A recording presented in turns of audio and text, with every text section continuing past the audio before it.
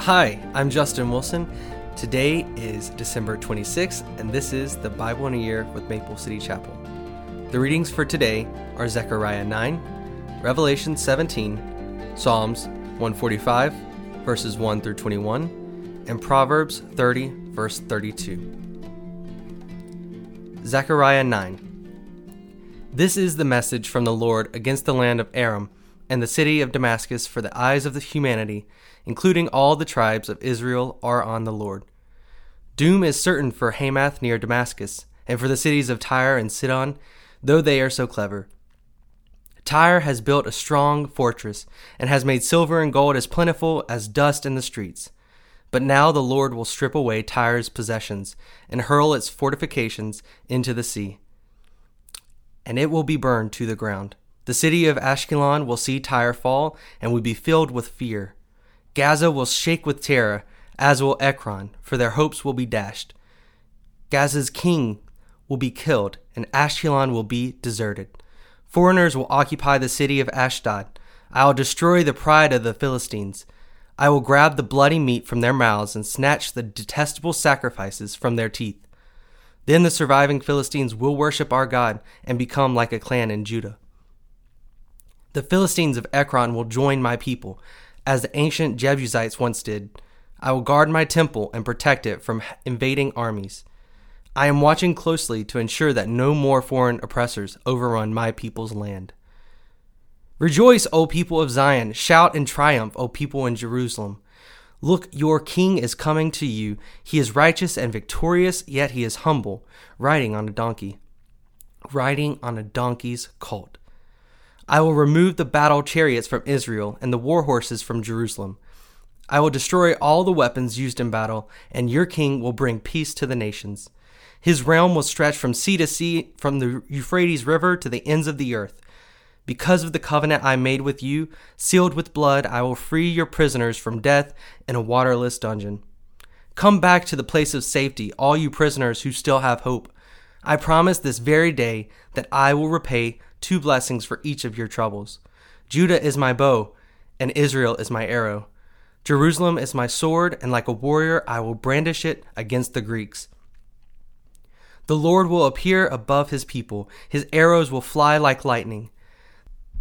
The sovereign Lord will sound the ram's horn and attack like a whirlwind from the southern desert. The Lord of heaven's armies will protect his people, and they will defeat their enemies by hurling great stones.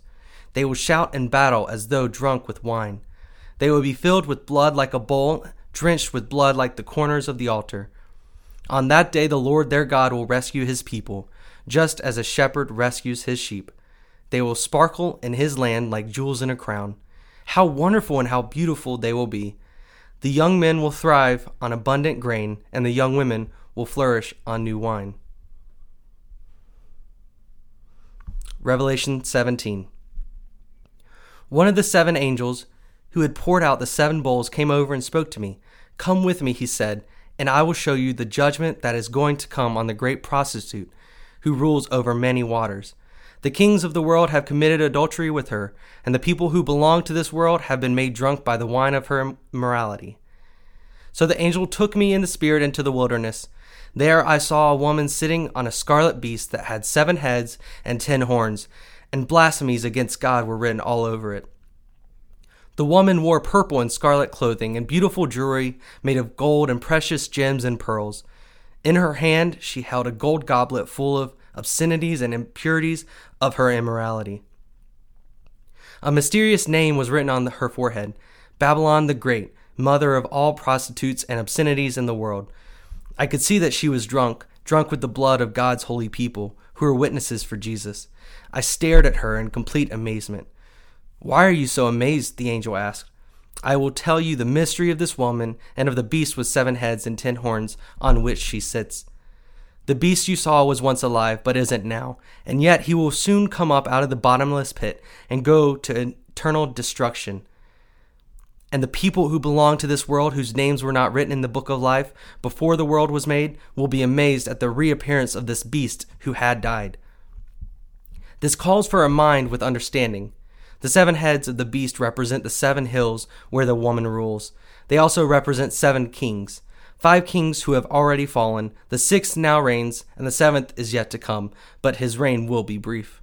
The scarlet beast that was, but is no longer, is the 8th king. He is like the other 7, and he too is headed for destruction. The 10 horns of the beast are 10 kings who have not yet risen to power. They will be anointed to their kingdoms for one brief moment to reign with the beast. They will all agree to give her their power and authority. Together, they will go to war against the Lamb. But the Lamb will defeat them because he is Lord of all lords and King of all kings. And his called and chosen and faithful ones will be with him. Then the angel said to me, "The waters where the prostitute is ruling represent masses of people of every nation and language. The scarlet beast and his 10 horns all hate the prostitute. They will strip her naked, eat her flesh, and burn her remains with fire. For God has put a plan into their minds, a plan that will carry out his purposes. They will agree to give her authority to the scarlet beast, and so the words of God will be fulfilled. And this woman you saw in your vision represents the great city that rules over the kings of the world." Psalms 145. I will exalt you, my God and King, and praise your name forever and ever. I will praise you every day. Yes, I will praise you forever. Great is the Lord. He is most worthy of praise. No one can measure his greatness. Let each generation tell its children of your mighty acts. Let them proclaim your power. I will meditate on your majestic, glorious splendor and your wonderful miracles. Your awe-inspiring deeds will be on every tongue. I will proclaim your greatness. Everyone will share the story of your wonderful goodness. They will sing with joy about your righteousness. The Lord is merciful and compassionate, slow to get angry and filled with unfailing love. The Lord is good to everyone. He showers compassion on all his creation. All of your works will thank you, Lord, and your faithful followers will praise you. They will speak of the glory of your kingdom. They will give examples of your power. They will tell about your mighty deeds and about the majesty and glory of your reign. For your kingdom is an everlasting kingdom. You rule throughout all generations. The Lord always keeps his promises. He is gracious in all he does. The Lord helps the fallen and lifts those bent beneath their loads. The eyes of all look to you in hope. You give them their food as they need it. When you open your hand, you satisfy the hunger and thirst of every living thing. The Lord is righteous in everything he does. He is filled with kindness.